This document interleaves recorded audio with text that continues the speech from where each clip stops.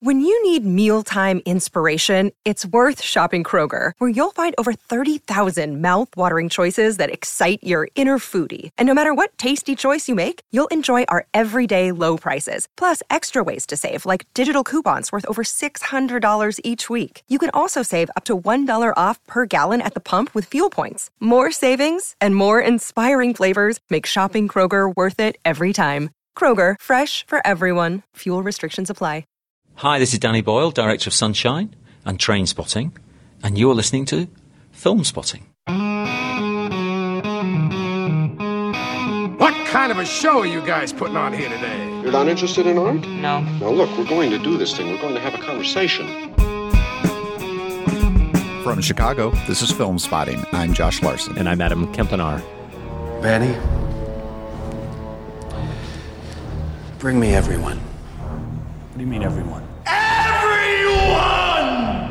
Don't think we have room on the show for everyone, but the top 5 is all yours, Mr. Oldman. Gary Oldman there in a memorable scene from 1994's Leon the Professional. This week on the show, we'll share our top 5 Oldman performances, along with some thoughts on his latest, the Oscar-nominated Darkest Hour. That and everyone! Ahead on Film Spotting.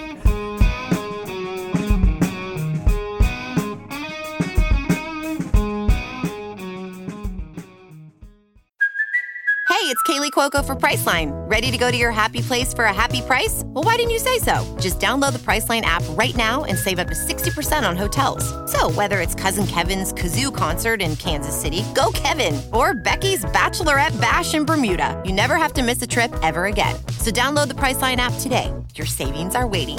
Go to your happy place for a happy price. Go to your happy price, Priceline. It's time for us to reach the conclusion of our running joke. Josh, did your niece let you take her to Paddington 2? Did you finally see it? This has been 3 weeks of drama here. Yes. The whole world is enraged that I had not seen Paddington 2. Thankfully, even though she had already seen it. She already saw it. She humored you anyway. She humored me and said, yes, I'll go see it again. And that worked out for the best because she also told me, well, then I can warn you when the scary parts are coming. Nice. So, and she did. She sat next to me for everyone. And shouted out every 20 minutes, close your eyes. So I'm sure the theater. There are scary parts? Well, I was a little confused. I tried to clarify that afterwards, and it was specifically when he would throw the smoke bomb to disappear. That was very troubling. Yeah, very troubling to her. And of course, it was delightful. I loved it. Good. I might put it a notch above the original, as most people are, I think. Including me. But I think you undersold it with that saying the prison escape sequence was better than Grand Budapest. I mean, let's just call spade a spade. I think it was better than Bresson's A Man Escaped. Okay, maybe pushing it a little too far. In Paddington 2, it's Hugh Grant who gets to put on the disguises and do all the funny voices. And as great as Grant was, and he was great, might that have been a better fit for the subject of our top 5 this week, Gary Oldman? Could certainly see him playing that part. Yeah, you would expect it to be a little more menacing than Hugh Grant's take on it, probably. But would have been fun. Our top 5 Oldman performances will be up later in this show, plus some news about the 4th annual edition of Film Spotting Madness. There's still so much work yet to be done. Yeah. But Sam and I are going to we're going to reveal a little. Okay, good. I can't wait for that. First, though, Gary Oldman has undergone yet another transformation in order to play Winston Churchill in Darkest Hour. Adam and I review the movie and ask if this hour is also one of Oldman's finest. We must now select my successor, and it's only one man the opposition will accept. He stands for one thing, and one thing only, himself. Why have I been forced to send for Churchill? His record is a catastrophe. Let me see your true qualities, your lack of vanity. Yeah, my iron will. Your sense of humour. Ho, ho, ho. Your Majesty. It is my duty to invite you to take up the position of Prime Minister of this United Kingdom. I speak to you for the first time as Prime Minister. When you think of Gary Oldman performances, it's fair to say that they are often, let's go with, heavily adorned. Costume, makeup, hair, accents, movement, expression, sometimes just sheer volume. His choices can be a lot. Oldman is an undeniably theatrical performer, and in Darkest Hour, a chronicle of Winston Churchill's tumultuous first weeks as England's prime minister, trying to stave off a Nazi invasion and rescue the entire British army trapped at Dunkirk, we find him paired with a similarly lily-gilding filmmaker, Joe Wright. Never one to shy away from a little cinematic embellishment, you may recall Wright's Brechtian 2012 adaptation of Tolstoy's Anna Karenina that showcased the transition of sequences with walls and chairs being added and removed, and characters conversing while gently rocking on a clearly artificially constructed train, or the jaw-dropping 5-minute tracking shot in 2007's Atonement that follows James McAvoy's British soldier as he surveys the absurd circus of impending doom at, Dunkirk. Despite Darkest Hour being a war movie featuring far more barbs and backroom dealing than bullets and bloodshed, Wright expectedly never misses an opportunity to add some visual flair, including a penchant for God's eye shots of Parliament, of British troops being sacrificed at the Siege of Calais, and more. Josh, how did this match of director and actor strike you? Do their instincts serve each other and the material? Or would we have been better served watching Oldman stumble and mumble and deliver his dramatic oration without so much ornation? What's interesting about that question is I could see how things would have gone way more awry putting these two together and letting them, maybe we'll get to this, we could have gotten, Bram Stoker's Churchill, right? If you wanted to go completely operatic, which we know Oldman has that ability to do, and as you just described well, Wright has that ability to do also. But I think they find the right balance here. I think this is a relatively subdued Oldman performance, even though he does have those grandstanding speech scenes. But I think they work within the context of a public orator. And I think that Wright manages to make a historical biopic in a sense, though it's the kind of biopic I like where it focuses on a specific period of time rather than birth to death. Those can even be dull, stately, inert. And at least what he's done here is make that sort of film come alive. Some people might say it's overdone. I think it kept me in it. So when there are things like 2 bookended tracking shots of Churchill as he rides down a busy London street. We see this at the beginning of the film, and things are sunny. People are going about their business. The full weight of the war has not come upon the everyday person yet. And then we bookend that later, the same tracking shot, I believe the same street, but it's rainy. You see that people have started to carry that weight. And I thought those were nice embellishes more than ostentatious flourishes. You mentioned the soldiers at Calais, and maybe the showiest shot comes in a brief visit there where we see a British officer walking, holding a memo, and we're pulling back. It's a tracking shot. He opens it, stops to read it, and we swoop up a God's eye shot that keeps going up till we're in the air where the Luftwaffe are assaulting the British soldiers. And that, too, I thought was a good way to give us the scope of what was at stake, the vast forces that soldiers were facing at that point in time. So I think what Wright brings to this is just enough panache, at least for me, as someone who's suspicious of stately historical dramas. It helped me enjoy Churchill than maybe I thought I would. Yeah, I agree completely.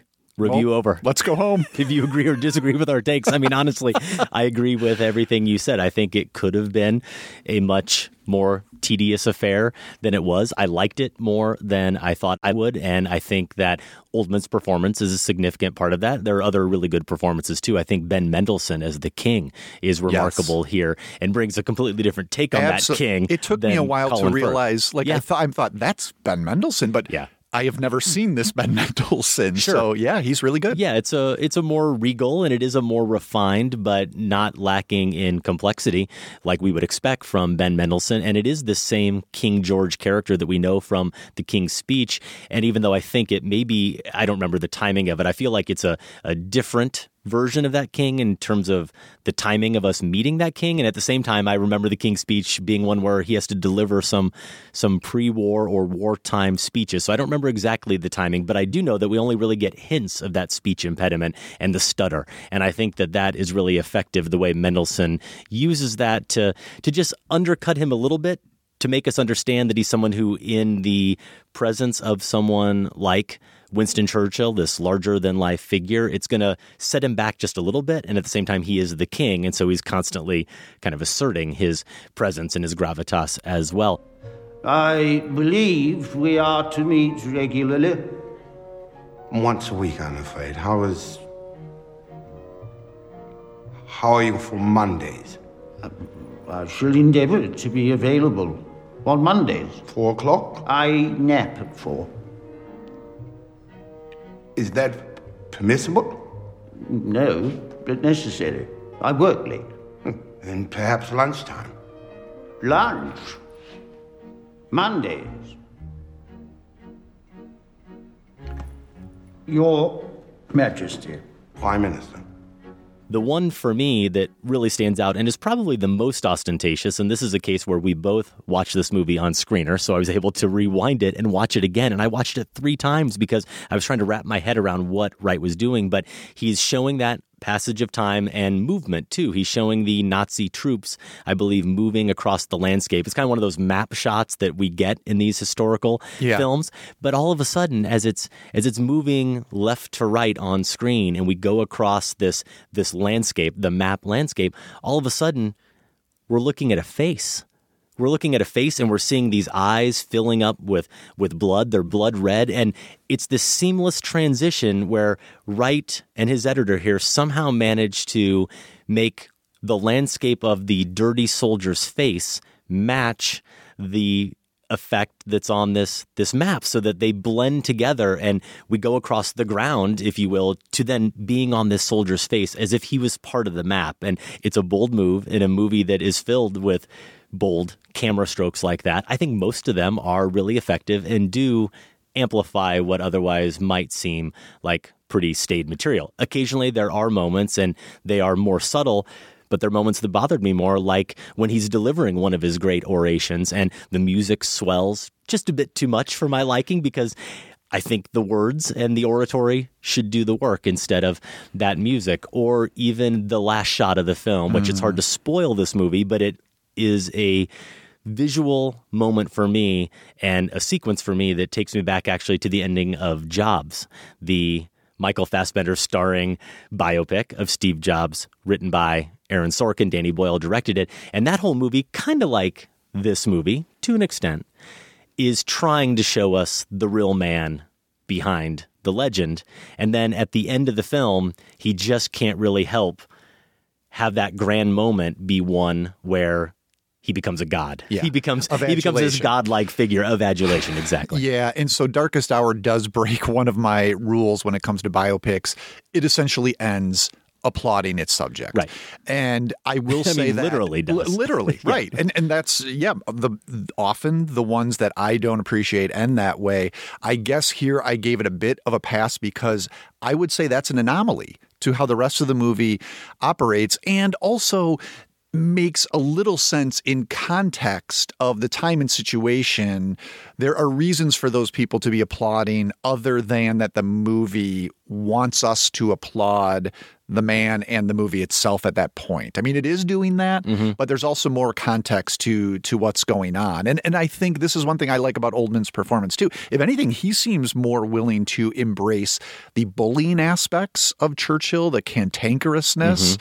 And this comes into, we can talk about some of the other supporting performances. Lily James as his secretary, the stenographer who ends up working closely with him. And when he is introduced alongside her, he treats her terribly. And Oldman is more than willing to embrace that and let us see that this guy, may not have been a saint. There have been criticisms about it, not fully recognizing some other aspects of his political career that maybe are less tasteful than what is focused on here. But I think in terms of this specific period of time, we see a guy who was clearly a bit of a jerk and also not always completely assured of this decision that he ends up making, that in the light of history, he's proven to be right. I liked how the film showed it. It was more of a razor's edge decision he had to make.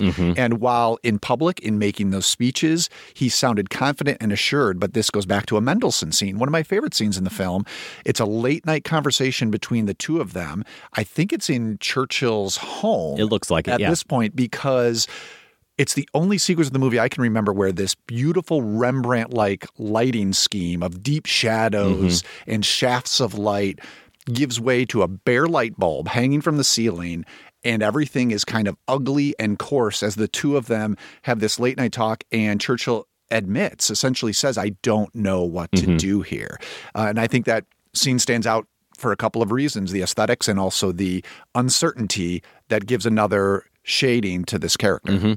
And I think despite some of those theatrical flourishes and those cinematic flourishes that we talked about, one of the things that struck me is Wright and Oldman, of course, are not too fussy. They're not too busy, even though the camera is picking these moments to give us these bravura kind of shots. There's silence here. There's an embrace of silence, of quiet. Wright is just willing to sit with no movement at all on Gary Oldman's face as Churchill, as he's weighing some of these decisions. There was one point in particular, I can't remember the exact conversation, but he's talking to someone and he pauses for 15 to 20 seconds. It feels in screen time like 2 minutes. I almost felt like, did my DVD player freeze up? But the fact that Wright will allow for that moment, I think, is a real strength here. You mentioned stakes, and I think that for me is another reason why the movie did ultimately work. It is this other view of Dunkirk, right? You can take it in association not only with Joe Wright's one little 5-minute take on the battle, but then we think about Christopher Nolan's Dunkirk, and it's a companion piece to that in some ways because that was all about putting you in the heart of the battle. We never see any of the conversation going on back at home. We do hear about it, especially as we get to the end of the film, and this tells us everything that went into what we see transpire in Nolan's film. But I think Wright really effectively sets up the stakes here. We are always aware, even though we probably know our history, and because of seeing Dunkirk, we know how this is ultimately going to play out. I really felt the weight of not only are these British soldiers, these 300,000 men, going to somehow escape, somehow survive, but the idea that they were fighting for England itself, that it ultimately could crumble, that it could be invaded, and everything about their way of life could go away, that was something I definitely understood throughout the entire film. I also think Wright did deal with, in the way he needed to, this idea of Churchill sending men to die. That is something that the movie considers. It pauses on those moments. It lets us feel the weight of that. It isn't just, well, he's the leader, he's the genius, he's concocted this plan, and let's hope it plays out a certain way. And if some people have to be sacrificed, well, that's war. We feel the weight of those soldiers dying. And that also comes through in that moment, for example, where we go to Calais and we see those troops. They aren't just this abstraction on the board, the little pieces moving on the map who are proving to be a decoy. No, these are real English men, and we actually do get to spend some time with them. I think that's also a moment where the movie tries, and nobly so, to weave in the Lily James character a little bit more of the story, because that's where she kind of makes a personal connection, registering the loss of these lives in Calais, and Churchill and this character have a moment. I don't know. I'm glad that role was written, but it feels like a half step. It feels a little obligatory to give more of a presence to the women characters in this film. Kristen Scott Thomas too. And this is part of the problem as Churchill's wife. When you have, we're both way on board with Lily James. Yes. And when you have someone like Kristen Scott Thomas, when you have talents like that and they're not given more to do. She does a lot with a little.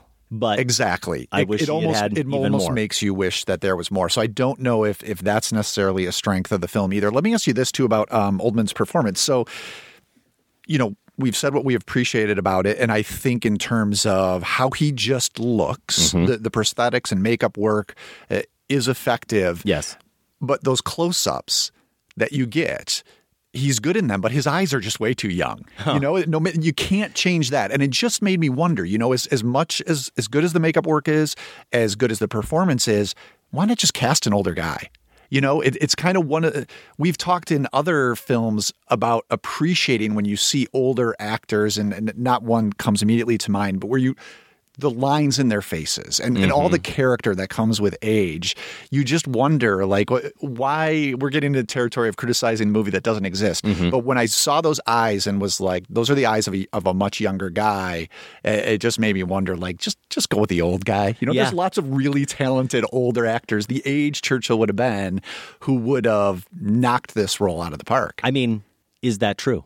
You have to think so? You have to think there are a bunch of Churchill-looking guys in England right now with lots of acting experience who could nail this, and yet Oldman is such a towering performer. Well, and you don't get the name. I get all the logistics. A towering character. Yeah, so it's funny you bring that up, though, because I can't argue with you, and yet that's one of the things I enjoyed about the performance, actually, was there was almost this meta aspect to it where he disappears, as he always does, into this character. I don't feel like you really see Oldman much at all. But there are these flashes where Oldman comes through. Which is part of the fun. Which is part of the fun. Yeah. Where it's in a particularly sly little line reading, the way he just relishes a certain turn of phrase or a certain word. Relish, right? Yeah. Or the way he just smiles a certain way. It's a grin. And sometimes it's in the eyes. Sometimes it's in those eyes where you see Oldman. You can't change the eyes. Right. And that's where Gary Oldman comes through. So for me, I guess that ultimately did work. I think it's a success in terms of playing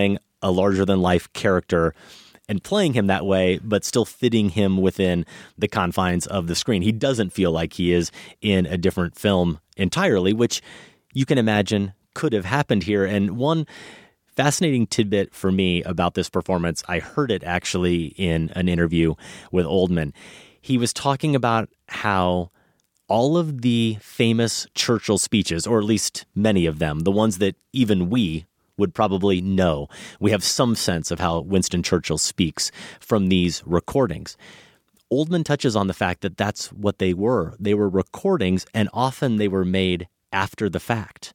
So the Churchill that history knows comes from these speeches where he's recreating them, having delivered them. It might have been months or it could have been years later. So everyone identifies with a certain tone and the way Churchill comes off in these recordings, and yet Oldman made the decision to not just try to mimic those, what's in the collective consciousness, but to recognize that when he actually delivered them, when he was talking to the entire country over the radio, or he was standing in Parliament and he was entreating everyone to agree with him and to follow him and to fight on, he probably delivered it with more passion and more fire and just generally with more persuasion than he did in some of these recordings. And it may even be kind of an obvious note, and yet for him to not just take the easy way out and go, oh, everyone knows what Churchill sounds like, and I'm going to nail that. Mimic it. But no, right? He doesn't just mimic it. He recognizes the performance aspect to it.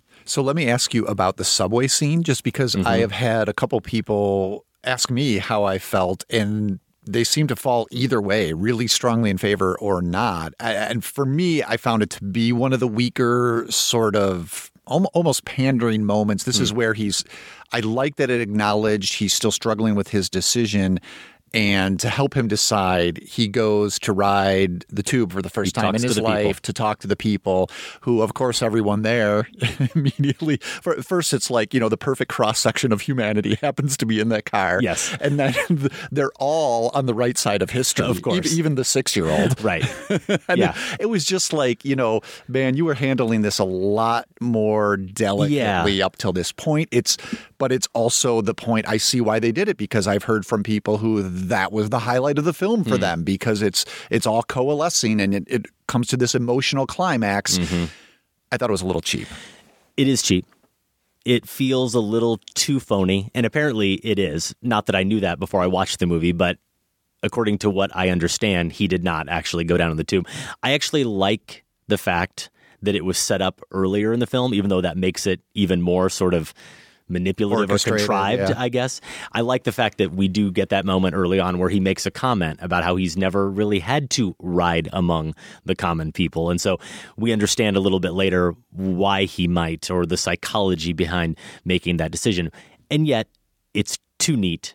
It's too packaged, and it ultimately falls short for me. And yet in the moment, watching that Churchill, watching Oldman get to play a few different notes as Churchill among the people, it made it still satisfying to me. It also was satisfying to me, I think, on one level. I forgave it, Josh, because there is at least some history behind even that scene. I immediately thought of Henry V, which is, as I've said here on the show many times, my favorite Shakespeare movie, Branagh's version of Henry V. And there is a famous sequence in the play and in the movie where this king, who of course is completely separated from his troops, at night disguises himself and goes and wanders among the men and converses with them after listening to them. And that's essentially what this is, though there's different objectives ultimately to them. It felt like it was almost a nod to that for me. Yeah, that's the other thing about it,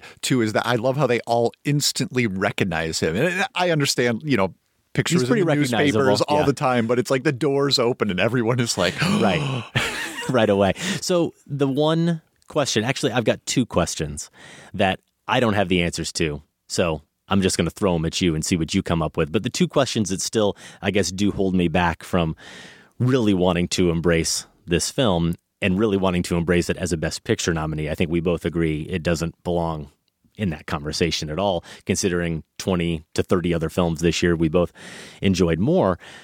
What do we really learn about Churchill from this? I agree with you. It strips it back a little bit. It makes him a man. It makes him a man of the moment rather than this sweeping historical figure. And yet I'm not sure that we really come away with a different take on him. You said that he's a little more priggish even than we might have imagined, sometimes downright abusive. I don't know that that adds a lot. And the other question is, and I got this from one negative review I read of the film. I was just curious, does anyone hate this movie? Because it seems like the kind of movie that most people would probably have about the same reaction we do, which is we're mildly positive. Yeah. And I went to Metacritic and there were two negative ones. And one of them, really well-written take on the movie, Jake Cole in Slant Magazine. Among other questions, he asks, what really is the point of the film beyond, and here's that idea of things being a little too packaged neatly, what is the point of the film besides earning awards? And that's a fancier way or a longer way of saying, well, isn't this movie just Oscar bait? Right. And I want to deny that a little bit only because I'm not so cynical, certainly not so cynical about Joe Wright to think that he's a filmmaker who gets involved in any project merely to A, make money, or B, rack up awards. In fact, I'd probably forgive him more if it was just to make some money than to rack up statuettes. Who really cares about that? I think he has more skin in the game than that as an artist. I think almost any filmmaker does. And yet, I'm not sure that I've come away yet with the answer. I'm not saying it doesn't touch on some interesting topics, including, it just made me think about, Josh, one of the things too, I go back to studying poetry and English literature in college. You're studying modernism and this reaction to World War I, and then studying history. You're actually learning about it. I took a course on Europe in the age of total war between World War I and World War II. And one of the things that dominates that conversation is how everyone thought World War I was the war to end all wars. And that dread, that sense of we can't really plunge ourselves into war again. We really can't go down this path. And you've got the bad guys, the antagonists in this movie trying to hold the nation back, even as we see that it's probably the wrong decision. And we know historically it's the wrong decision.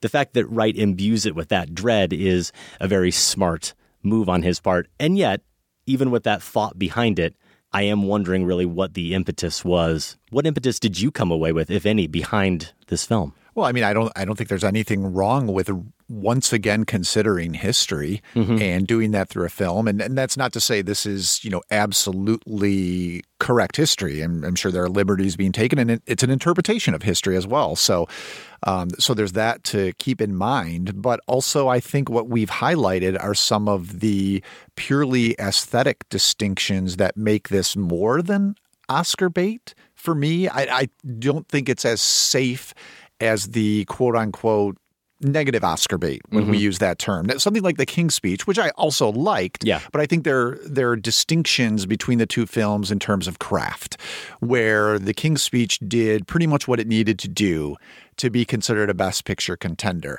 I do think that Darkest Hour is doing, in Oldman's performance and in Wright's direction, in the cinematography by Bruno Delbonnel, things that elevated a little bit beyond that. It may have been conceived at the beginning as an Oscar bait picture. I could totally see that. And that doesn't mean that's why Wright signed on or how the development went about. But yeah, I don't think there's anything wrong with revisiting history just to explore it through different aesthetic means and just to reconsider it on its own terms. As far as what I learned that was new, I'm also seeing this through the lens of Netflix's The Crown, which spent a fair amount of time, more in its first season, with John Lithgow's Churchill. So there were some elements of this story I had seen dramatized there, and I have his performance in mind while I'm watching Oldman. He's got to be closer in age to the actual Churchill playing that role. When I'm talking about why didn't they cast an older guy, I don't know how close. But yeah, so I can't say I learned anything shockingly new, but that's largely just because of The Crown. Yeah. And I guess to try to answer my own question, one thing I would consider is watching a leader and watching how a leader functions, how a leader uses words to inspire. And this is something that you can't really extract from, let's say, our current political system. And so you are watching it through that lens. You can't help it. Trump's speeches are they're not live. They're recorded too. So he gets everything just right. Well, I can't wait for that movie. If you have seen Darkest Hour and you agree or disagree with our thoughts, you can email us, feedback@filmspotting.net. Will Gary Oldman's other Oscar-nominated performance make our list of his career highlights? The Film Spotting Top 5 is next. Stay with us. God save the Queen, the fascist regime, it made you a moron, potential hate bomb.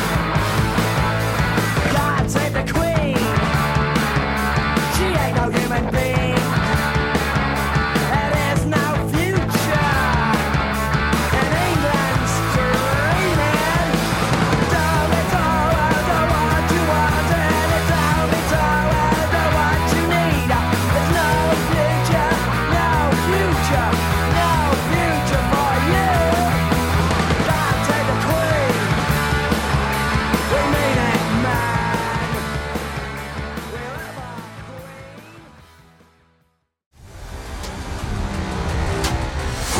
My son, it is your time. Show me my respect and bow down. You get to decide what kind of king you are going to be. Don't freeze. I never freeze.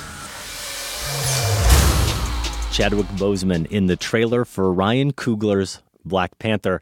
Next week on the show, we do plan to review Black Panther, and we've got a top 5 that marks a rare occasion. In fact, maybe it's never happened before in the history of the show, Josh. I've got my top 5 done already. And from what I could tell, you did it in 20 minutes. No. I got a message on Slack like I really don't like this top 5, and I think I said something like, process. "Oh, I think it would be fun." And then 20 minutes later, I got a message, "I'm done, so we're doing it." Okay. It was the night before. I think you're missing some span of time. Maybe I'm just there. thinking about how often I checked Slack. That might be it. But I did initially fight this. The top 5 is let's not belabor this. What we're calling for now, top 5 directors who should make a superhero movie. Or basically, we're talking about superhero movies we'd like to see and the directors who should make them. So we are, at minimum, picking the filmmaker who we think would be the right fit for that particular project. Now, having done my list, I can already say how I have decided to approach it. And I want to say it's a combination, if I'm remembering correctly, of some characters who, as far as I know, comic book characters we have never seen on screen or haven't seen on screen yet, and others where we have seen them on screen before, but they weren't maybe the stars of the films. They were just part of an ensemble. They weren't the main superheroes, and I'm saying, you know what? I'd like to see them get their own superhero vehicle, and I'd like to see this filmmaker attached to that. So I do have my list done. I still haven't made my notes yet, but I really got into this one, actually, after initially fighting it, mainly because I didn't think we had enough nerd street cred, but I'm all in now, and I'm ready. You're assuming we have any sort of cred on any subject. Is the problem there? I have not finished my list. I have one that I'm really excited about, and it was the reason why I thought it would be fun. Is it came to mind right away, and I was like, I would love to see that. It falls into your category of a character we haven't seen, so I think I'm going to try to lean that way as well. Yeah. Maybe there's one. I haven't thought about this that I don't think has been done right yet. And I've found the director I think might be able to do that. Nice. But I think I'm going to lean more towards, things we haven't seen yet. The best top fives are the ones where I am really excited to share them. I actually want to get the feedback, and I'm really eager to hear how people respond. I'm eager to hear how you respond. I've already shared them with Sam, and he gave me the vote of confidence. Now you're not going to redo this list 5 times before. I mean, we got a whole week to go. No, I think I've got it. Okay. If you want to weigh in, we would love to get your picks. We might just share them on next week's show. So last week we did play Massacre Theater. This is where we perform a scene from a movie badly, you guess it, and get a chance at winning a prize. And it was something. Just in case you missed it, here's a little taste. There is one who might help.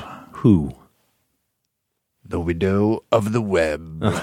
That creature helps no one, and none who go there return. She has great powers. To kill.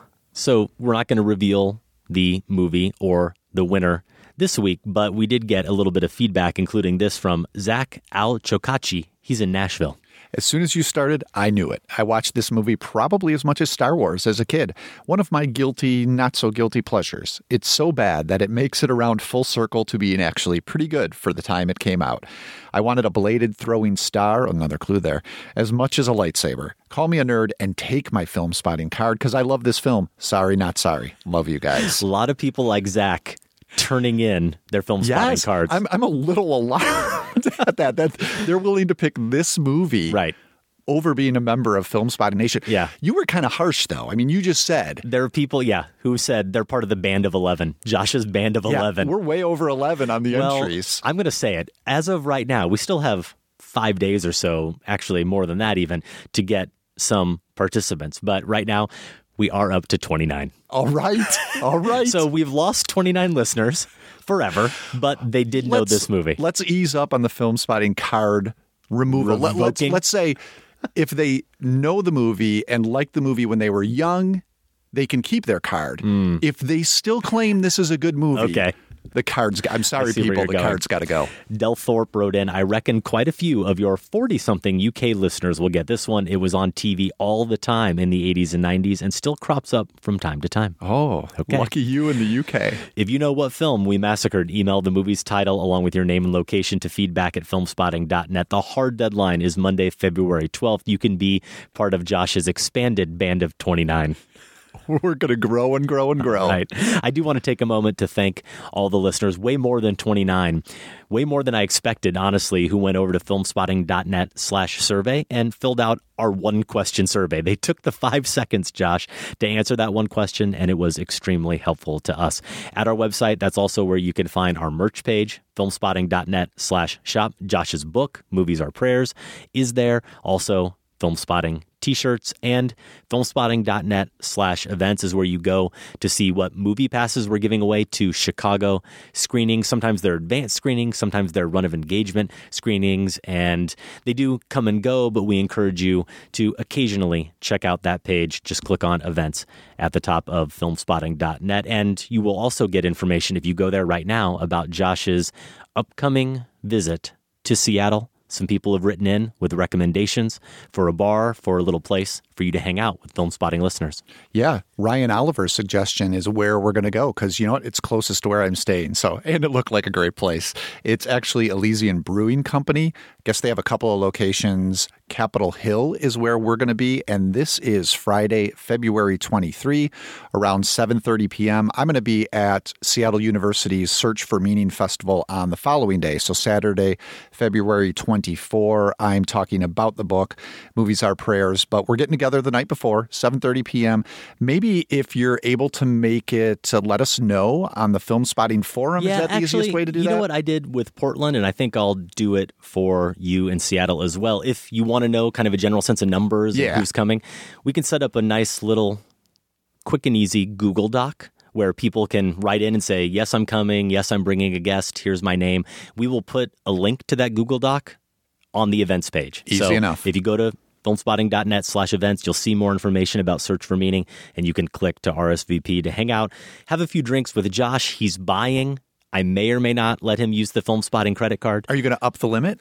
I'm probably going to need to. Seattle's a fun town. I'm sure that you will have a great time. A couple of comments in response to our last show. If you haven't heard it yet, we shared our top 5 films of 1983, part of our year-by-year countdown series, and we talked about one of the films from that year, Videodrome, David Cronenberg's horror cult classic. And we did get one correction so far. Caleb in Concord, New Hampshire, who wrote in, it's Betamax tapes, not VHS.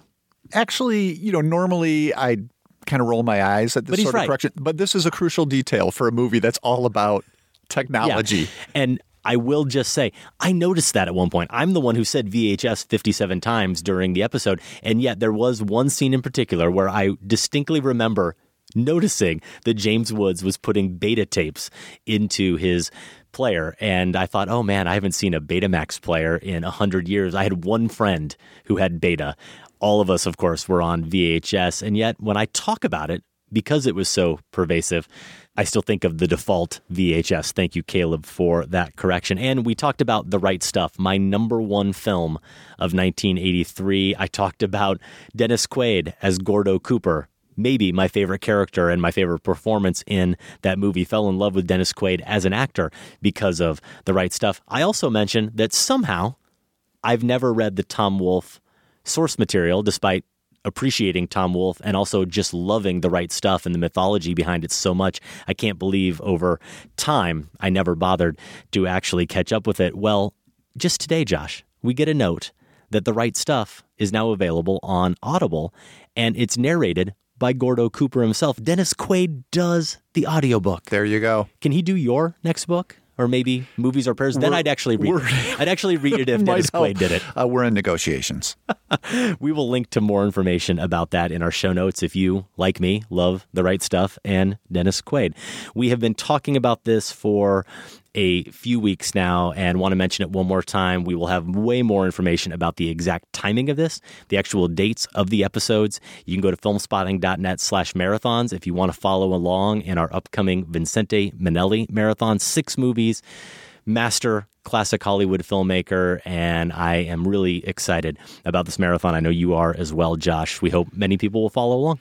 Yeah, I've got the first one on order from the library. Should be arriving any day. Don't forget, that's another option for finding these films, your local public library. There you go. The more you know.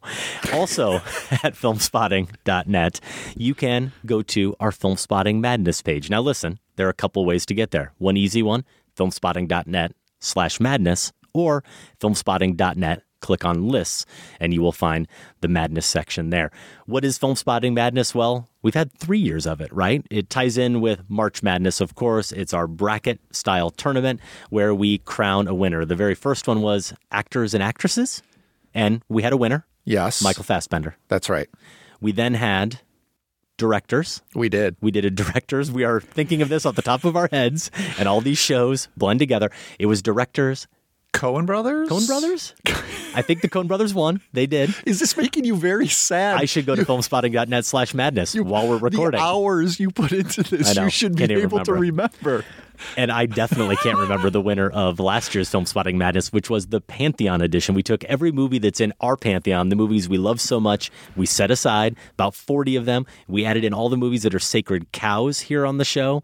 And we got up to 64, and we whittled it down to one winner. Was it The Godfather? I'm trying to look this up as we go here. Okay, where is Filmspotting Madness on the new site? Filmspotting.net/madness. Okay, yeah, I see it. The Godfather. I just said it. The Godfather. It was The Godfather. So those are the past 3 winners. Now, we did announce this at the end of last year's Madness, but if you missed it or haven't been paying attention, we're going to tell you how this is going to go because... Also, it was the Coen Brothers. It was. Yeah, see? We have the next 3 years of Madness planned out. I think this was my idea, my rare good idea. This year, the best of the 90s. We're going to crown the best film of the 1990s. Next year, we'll crown the best film of the 2000s. And then finally, as we get to 2020... Look at this. Look at this. We'll crown the best film of the second part of the aughts. I don't know, the 2010s. It will perfectly line up. Perfectly. Everybody will be doing their best of the decade shows, including us, their lists. And we will have Filmspotting Madness to pair with that. I can't wait.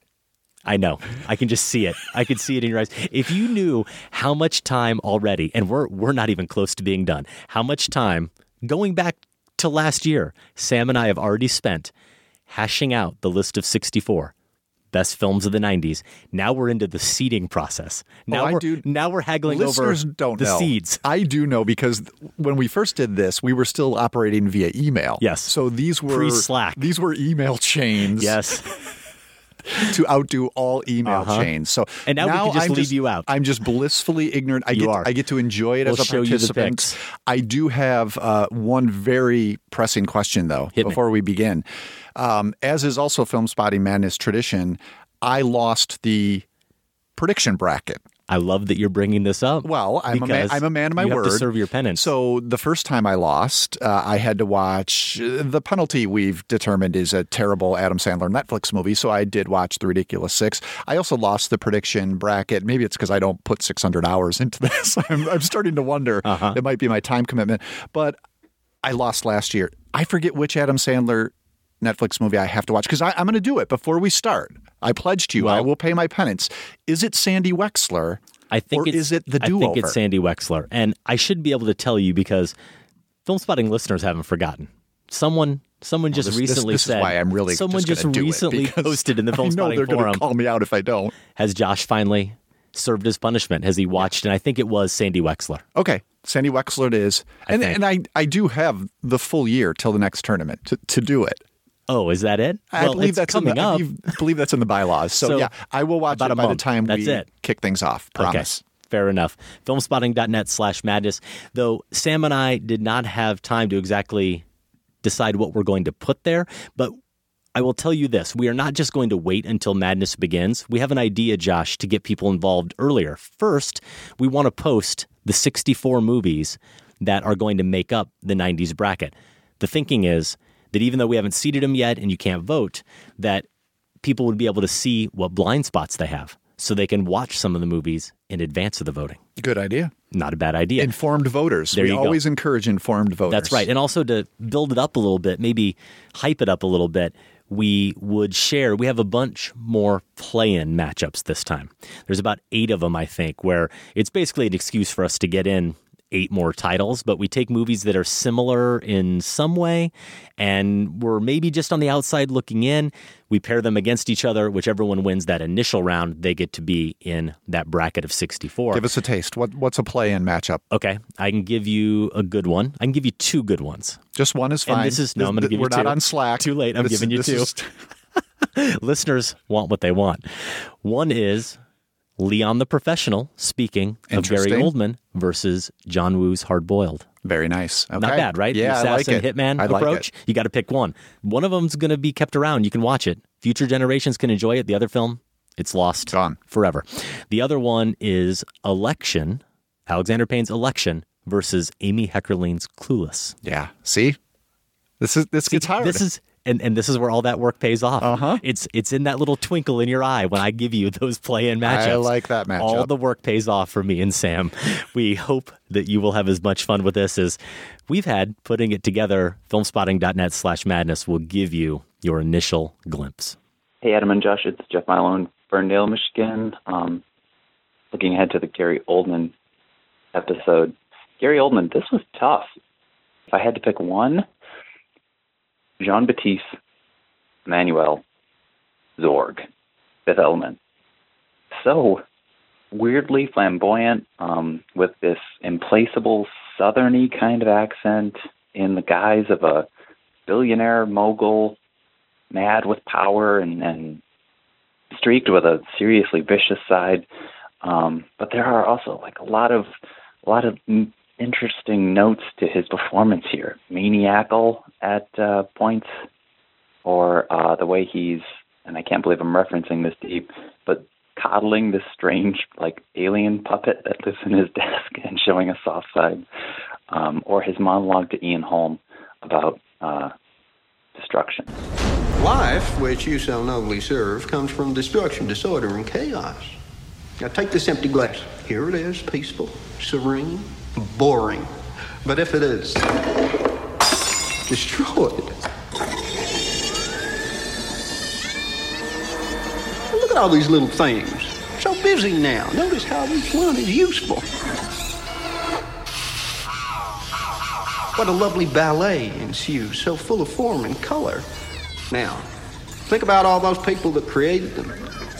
Technicians, engineers, hundreds of people who will be able to feed their children tonight so those children can grow up big and strong and have little teeny-weeny children of their own and so on and so forth, thus adding to the great chain of life. Anyway, I love his Zorg performance. That's my pick. Great show, guys.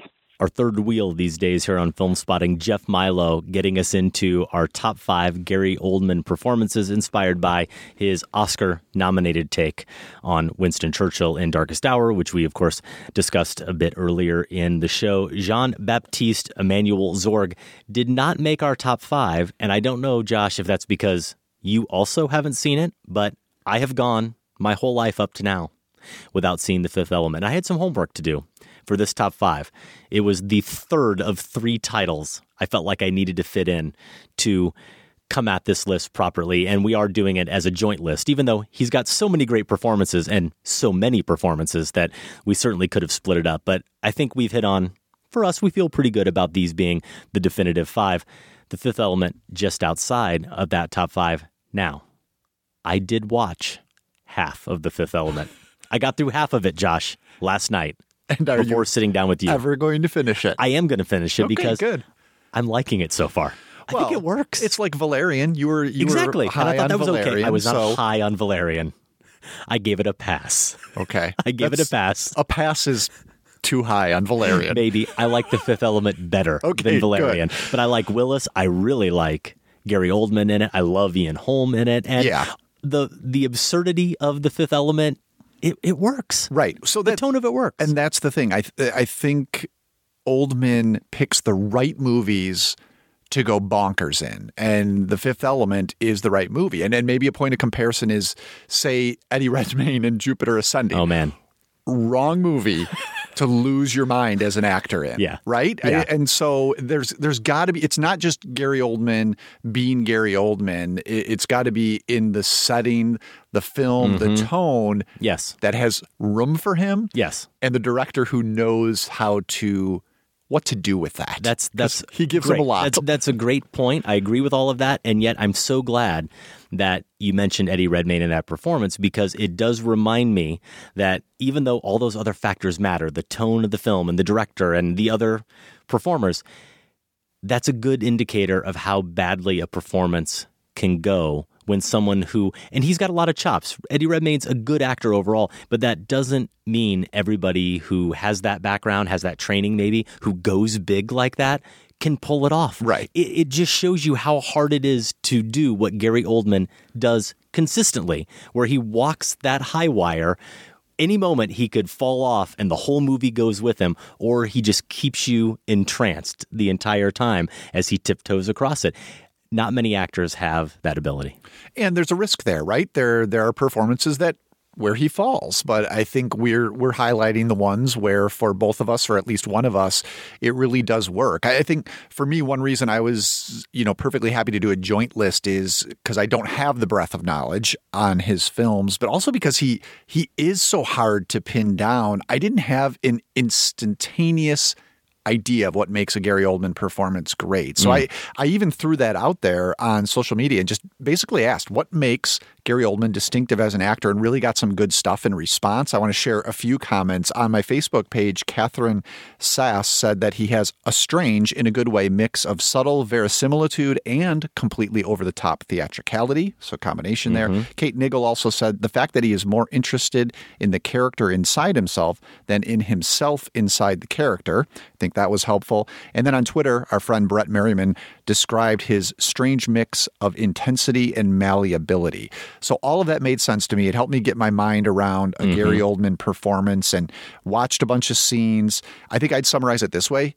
Oldman he's an ostentatious chameleon. So he's always shape-shifting, but usually it's in order to stand out, not blend in. And to go back to your point about that being more difficult than it seems, because we can just point to the bigness and say, well, you just go in and you be weird and loud. But I think we saw there's more to it than that. Yeah. And I think when you say stand out, it makes it seem as if he thinks that his performance is more important than the character or the movie he's in. And I don't ever feel that way about Gary Oldman. But he's often the most he takes up the most space. Maybe. His character takes up the most space in just about every film he's in. Sometimes he's playing supporting roles. We have many of them. Yes. So and there are some exceptions, I think, on our list here, and also some, at least I brought one, I think, definitive example of this. Okay.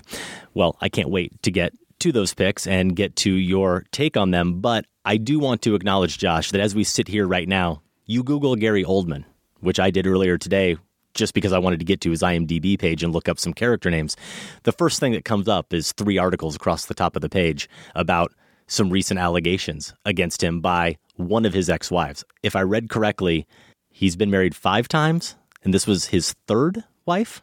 I may have the details wrong. I did read one of these articles about a week or so ago. I'll link to one of these ago. articles in the show notes, but something just came out going back a day or two here where his 3rd wife, Danya Fiorentino, goes on the record about the nightmare of being married to him. And I think she has a quote in the article that sets up this list and the predicament of coming at an artist like Gary Oldman offers. She says, "He is a great actor. Was he a great husband? No," she told the Daily Mail. "Our marriage was a giant car crash in which demented things happened. I lost my self-esteem. I was broken. I would rather get eaten by a great white shark than go through that marriage again." So I'm mentioning all this because I think we need to acknowledge it. I think there are probably a lot of people in all walks of life, but especially in the arts, who you could say that about, what it was like being with them, whether it's male or female. It goes to a different level when there's allegations of physical abuse, which she does detail. So I'm not going to sit here and say I didn't think about this as we approach these lists and whether or not we should even do the list. And if people don't want to listen to it or don't think it's a topic we should have done, I completely understand that. But she had another line, Josh, that I think is instructive. She says, "I had never met someone so fragile, so emotionally vulnerable. He was charming and I thought I could fix him. We fell in love too quickly. We didn't know each other. We'd married strangers. I had never met someone so fragile, so emotionally vulnerable." And of course, she throws in charming, which he often is, even when he's playing the most evil characters. So that fragility, that emotional vulnerability, maybe is a thing that made him a terrible husband, a terrible person to be in a relationship with. It is also what makes him so fascinating to watch on screen, perhaps. I think it's good to point that out, too, because also some responses I know you saw and I got a handful, too, were just relating to this. Why would you do a list relating to Gary Oldman right now? And I think it's a fair question. I think this whole issue of separating the art from the artist is something maybe we thought we had a better handle on a year ago than we do now. And like a lot of people, we're thinking our way through how to do that. So. Absolutely.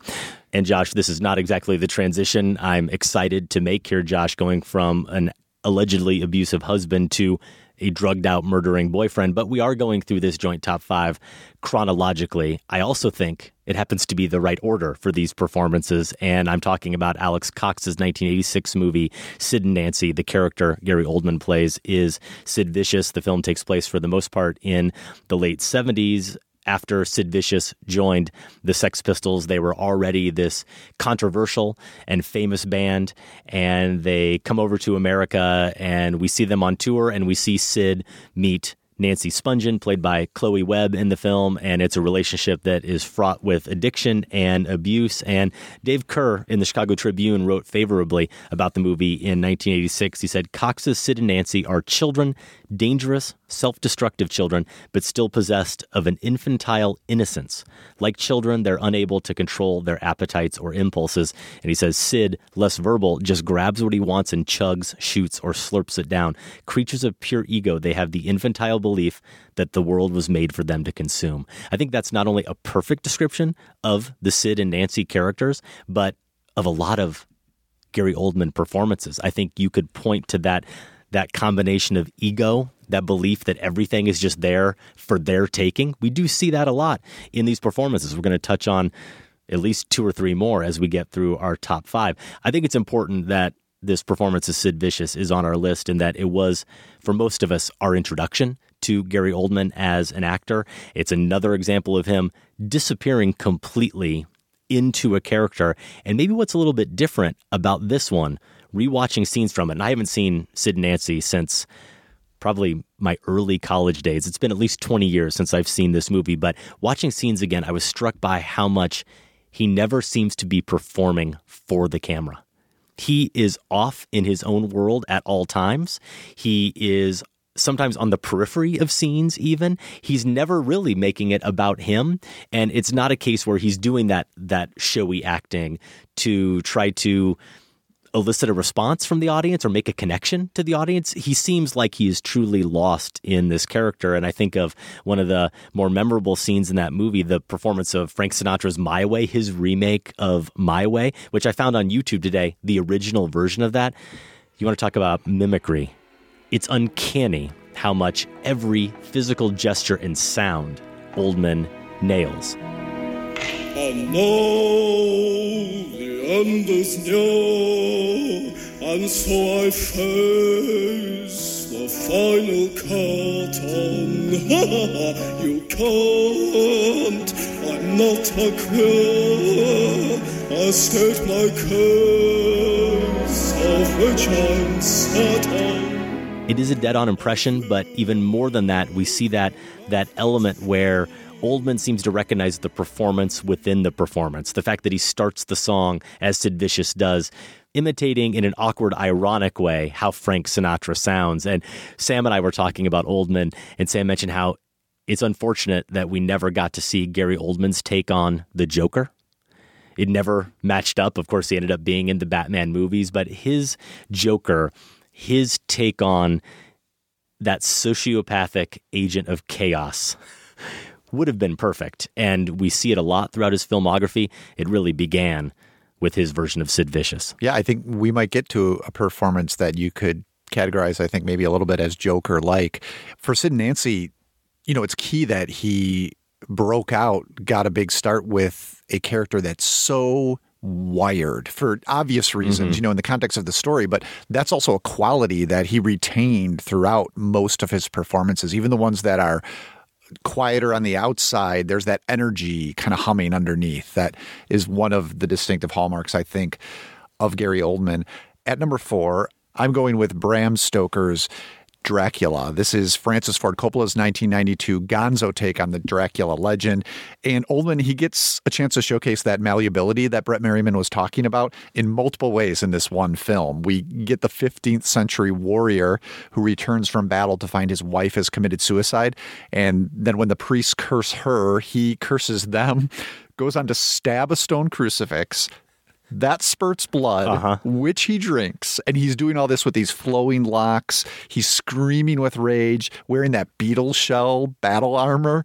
I mean, he just goes for it, right? I love that prologue. It's amazing. It really is amazing. Then the movie moves on to the Dracula that we know a little bit better. This is the decrepit devil of Transylvania. And here he's envisioned as kind of a pissed off grandmother, he looks like, or maybe Glenn Close 20 years from now. And as a matter of fact, there's a little resemblance to his Winston Churchill in this portion of Bram Stoker's Dracula. I think, Adam, we might have even done a scene from this section of the movie for Massacre Theater once. The Order of the Dracul is the dragon. An ancient society pledging my forefathers to defend the church against all enemies of Christ. The relationship was not entirely successful. Oh, yes. It is no laughing matter.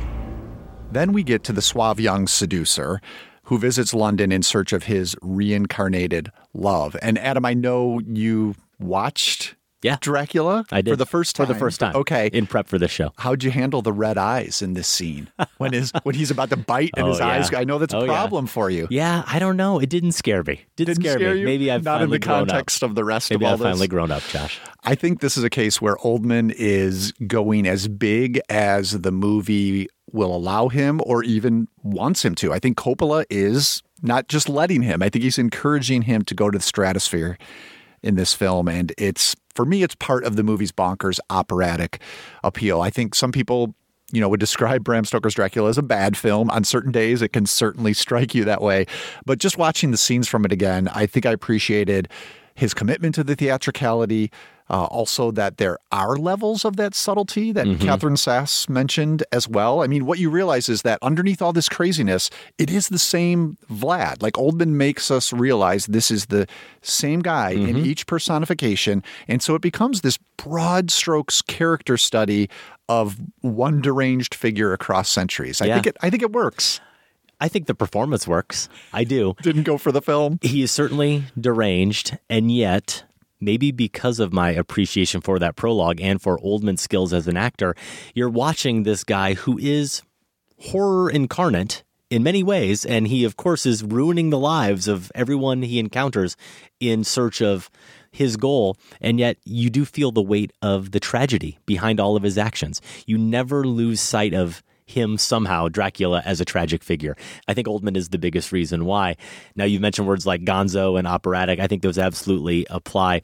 For me, it's a case where you could try to write it off as Coppola essentially trying to induce in his audience the same type of fever dream experience that almost all of the characters in the movie experience at one time or several. So many moments where characters are off in this land where they can't distinguish reality from fantasy, dream from nightmare. And as an audience member, you start to feel just as delirious watching it. So he's either doing that quite deliberately and is very successful, or he's completely forgotten how to construct a narrative. Because there are such leaps in storytelling here and narrative logic that it really flimsily holds together. But if you are hanging on to the style of it, the grandeur of it, then I could see how it could work. It's all just a dream, Adam. It might all be a dream. Okay, we are through 2 picks here. Our top 5 Gary Oldman performances. Time for number 3. And we thought we would make this a little more fun. We'd get another voice in the mix, because when I think of a certain Gary Oldman performance, really when I think of this movie, I think of film spotting producer Sam Van Halgren, former co-host, and his love for this film. And I thought maybe he should do the honors with this pick. Hey guys, so here's where I suggest that Gary Oldman in the early 90s was the Tarantino of movie actors. In the way they both made something old and familiar feel like something you'd never seen before. Especially, it's worth noting, if you were a teenage boy in the 90s who was just getting into movies and acting. While Tarantino was reinvigorating crime pictures with his gift for pairing dialogue and violence to thrilling and comic effect, Oldman took method acting intensity and gave it theatrical scale, giving his most memorable performances a size and flamboyance that few of his peers could match or would even attempt.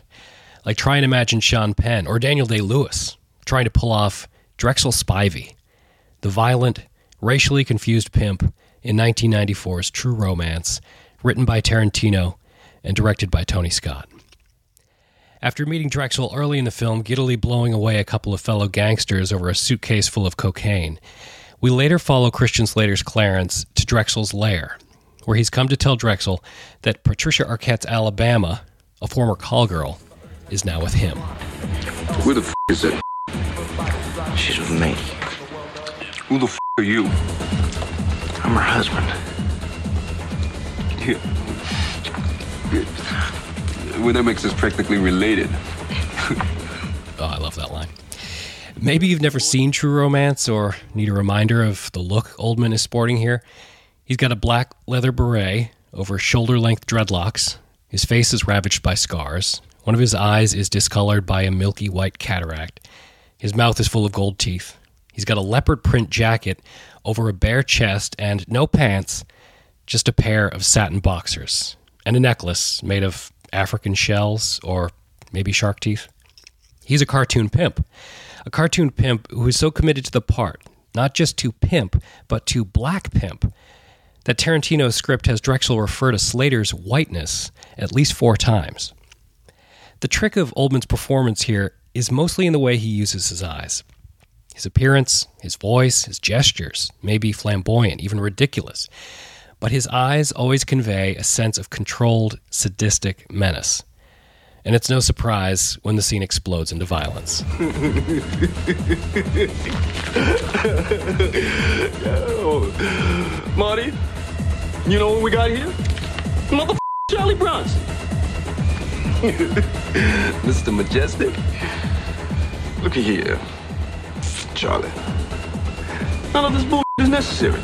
I don't got no hold over Alabama. I just trying to lend a girl a helping hand. Oh, I miss you, 90s Gary Oldman. For a time, the most exciting actor in movies. Sam getting it done, including just a little taste of that famous Vanperbole. But he might not be wrong. Oldman probably was, for a time, the most exciting actor. How much does James Franco owe to this performance for his Alien in Spring Breakers? Point. Just hearing some of those clips brought that to mind.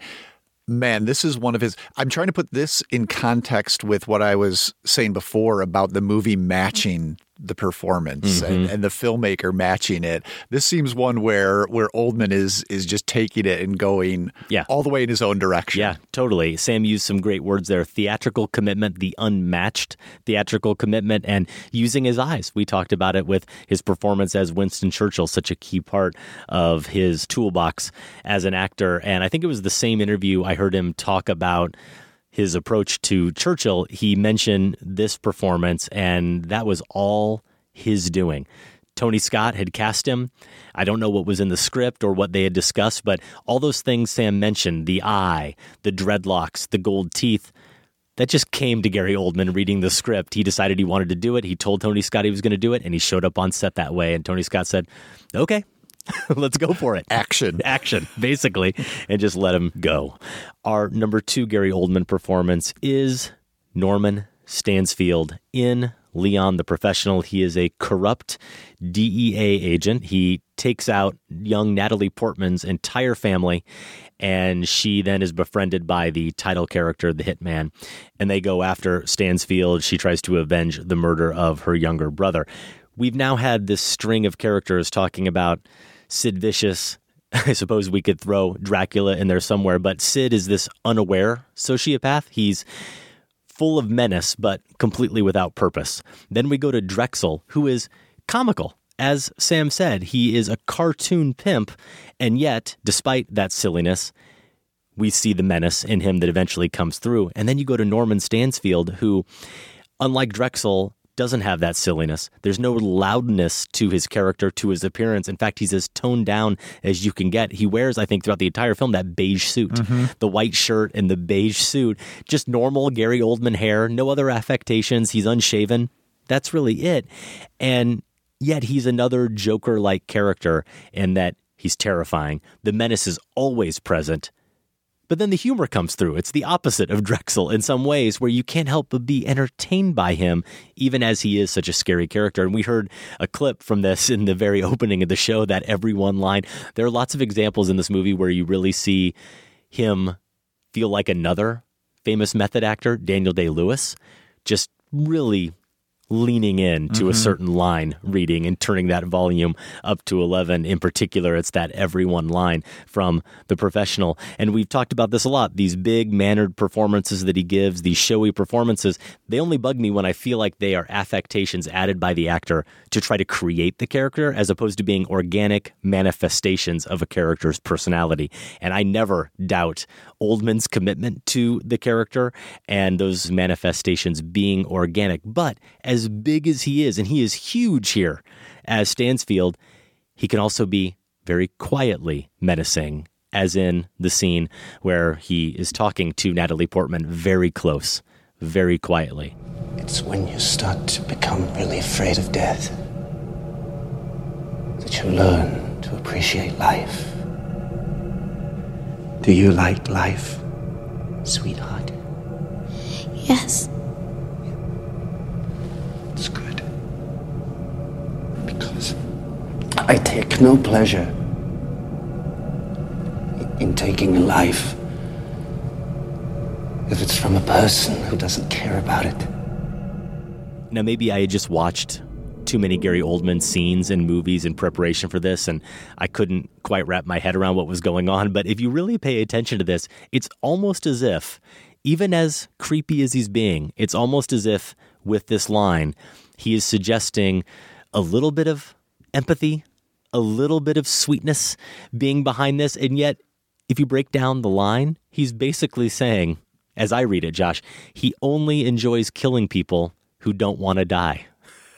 Who are afraid to die, who are essentially good people. The bad people, well, that doesn't really mean anything, but he really enjoys killing good people. And there's another Joker shading, Yes. right? That sadistic element. This is the one I thought of when you were referencing the Joker connection. He's working from the inside, so there's not that, but he's still this agent of chaos, right? That the Joker was too. He really is. And I think you do get moments like that one with Portman. There are other examples in this movie where you feel the discomfort of the other character on screen, but it feels so authentic because you have to imagine that Oldman himself is being so unpredictable and so naturally creepy that you're getting authentic reactions. They don't know what to do with Oldman in some of these scenes, and that just adds to what is ultimately entertainment value, I think, in Leon the Professional. All right, our number one comes from the film that did earn Oldman his previous Oscar nomination. It's Tinker, Tailor, Soldier, Spy. This is director Thomas Alfredson's take on the John le Carré novel. He essentially turns an espionage drama into an existential horror flick, is kind of how I experience this movie. Oldman plays George Smiley, a retired British intelligence deputy who gets called back in to ferret out a suspected mole. And this is an anti-Gary Oldman performance in a lot of ways. It's almost the exception that proves the rule his most well-known, louder roles. I don't think we're putting it at number one because we're necessarily saying this is better acting or, a more respectable way to act, but it is so good. It's just unbelievable how he manages to use stillness here to capture the moroseness of this character who's also trapped in, a retirement that he doesn't know what to do with and a faltering marriage at the same time. He's not drawing attention to himself at all here. And he's essentially, I love the wardrobe choices in this role as well. He's as buttoned up as what he's wearing. He's got a dress shirt that's covered by a vest, that's covered by a jacket, that's covered by an overcoat. And most of the times we see him, Smiley is just burdened by all of this. So he only moves when he absolutely has to. And I think that all comes into play with this character. It isn't Oldman's only subdued performance. I think, we've seen him do shades of this elsewhere.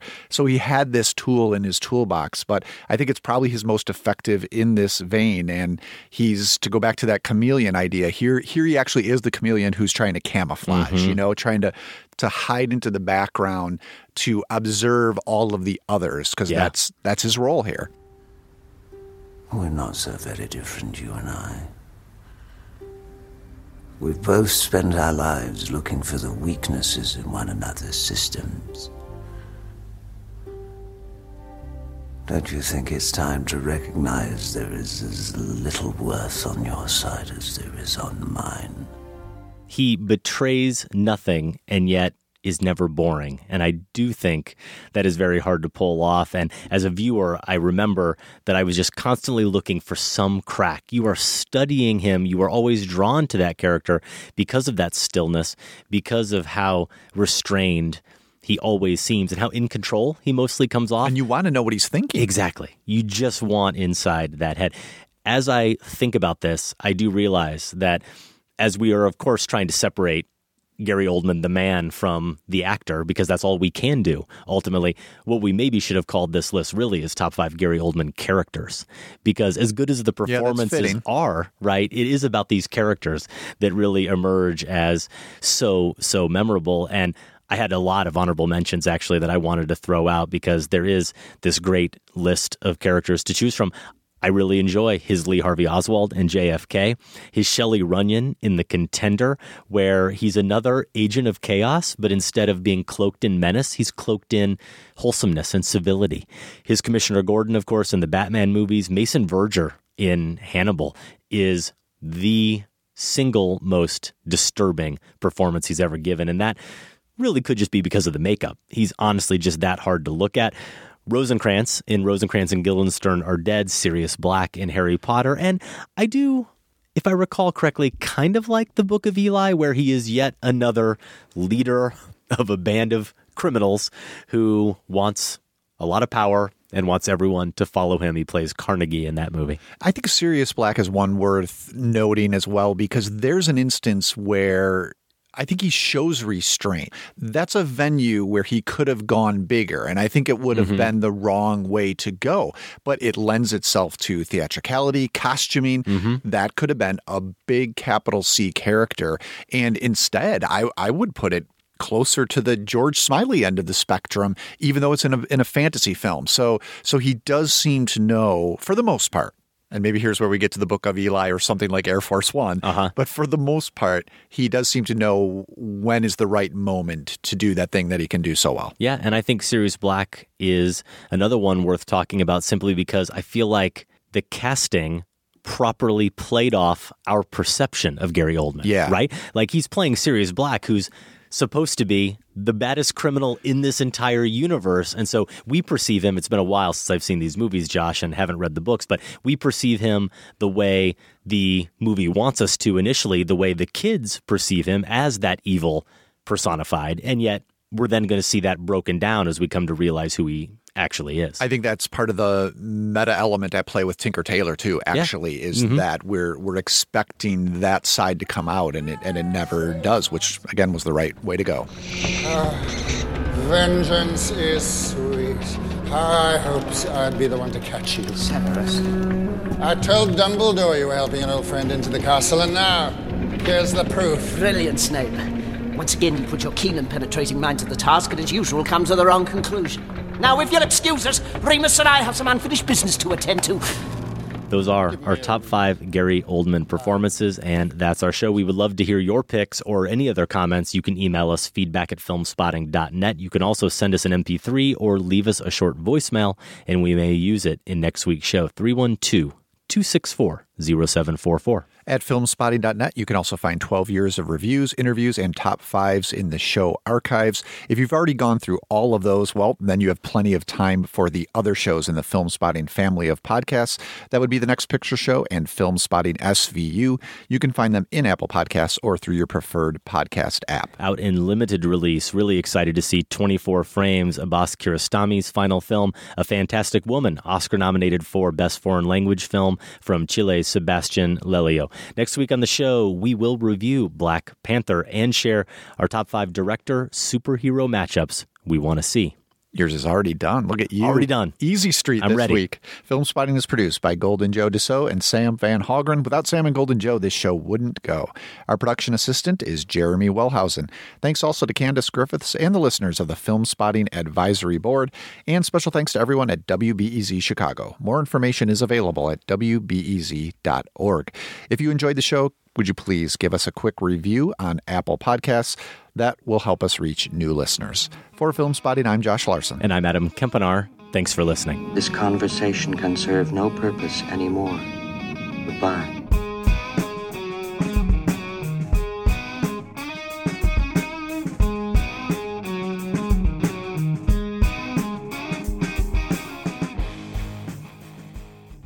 Super Bowl. Did you watch it? You guys watch Super Bowl at the Larson house? The Super Bowl was on. And it was a good game. So, yeah, watched most of it. The event in our house was JT at halftime. Oh. You know. I didn't watch. It was no Lady Gaga, no Katy Perry. Couldn't live up to those two, in our opinion. What? Yeah. But you're the ones who were dying to see JT at the United Center. Well, yeah, but that doesn't mean his performance at the Super Bowl was great. Okay. It was fine. It was fine. It was fine. Some good dancing. I felt very sorry for that kid he picked out at the end, even though he's like a mini celebrity now. But he kind of like concluded up in the crowd. Did you see that at all? No, and then, not a moment. There was some, I don't know, maybe 12-year-old kid, something like that, with his phone that he like kind of not forced him into taking a selfie with, but the kid was clearly uncomfortable and kind of dazed. And it wasn't quite the wonderful moment I think he had planned for the end of his routine. Huh. So I just kind of felt bad for the kid. But the Super Bowl at our house is just about the snacks. Oh, yeah. Connor and Quinn could not care less. I don't think either of them have ever even watched a football game in their lives, but they were so pumped for Super Bowl Sunday because they knew it meant that we would get garlic and Parmesan Buffalo Wild Wings. Okay. That we would have some other dips, that we would probably end with ice cream. That's all they cared about was the food. Now, Holden and Sophie actually ended up being really invested, not just because of the snacks, but because of a friend or someone they know who's this huge Eagles fan. Okay. So that meant, of course, they were just completely rooting against the Eagles. Really invested. Against? Yeah, really invested in the Eagles. Just to rub it in? Yeah, okay. Basically. So they wanted the Eagles to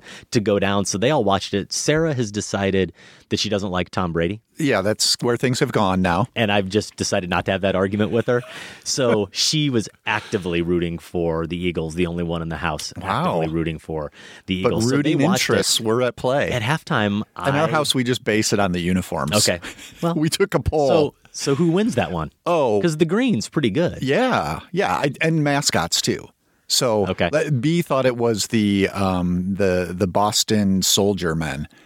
And I said, well, close. It's the Patriots. Uh-huh. And yeah, we all Soldier Men. We all liked the she might have just said soldiers. I don't know. We had my niece over too, so she was watching and chiming in as well.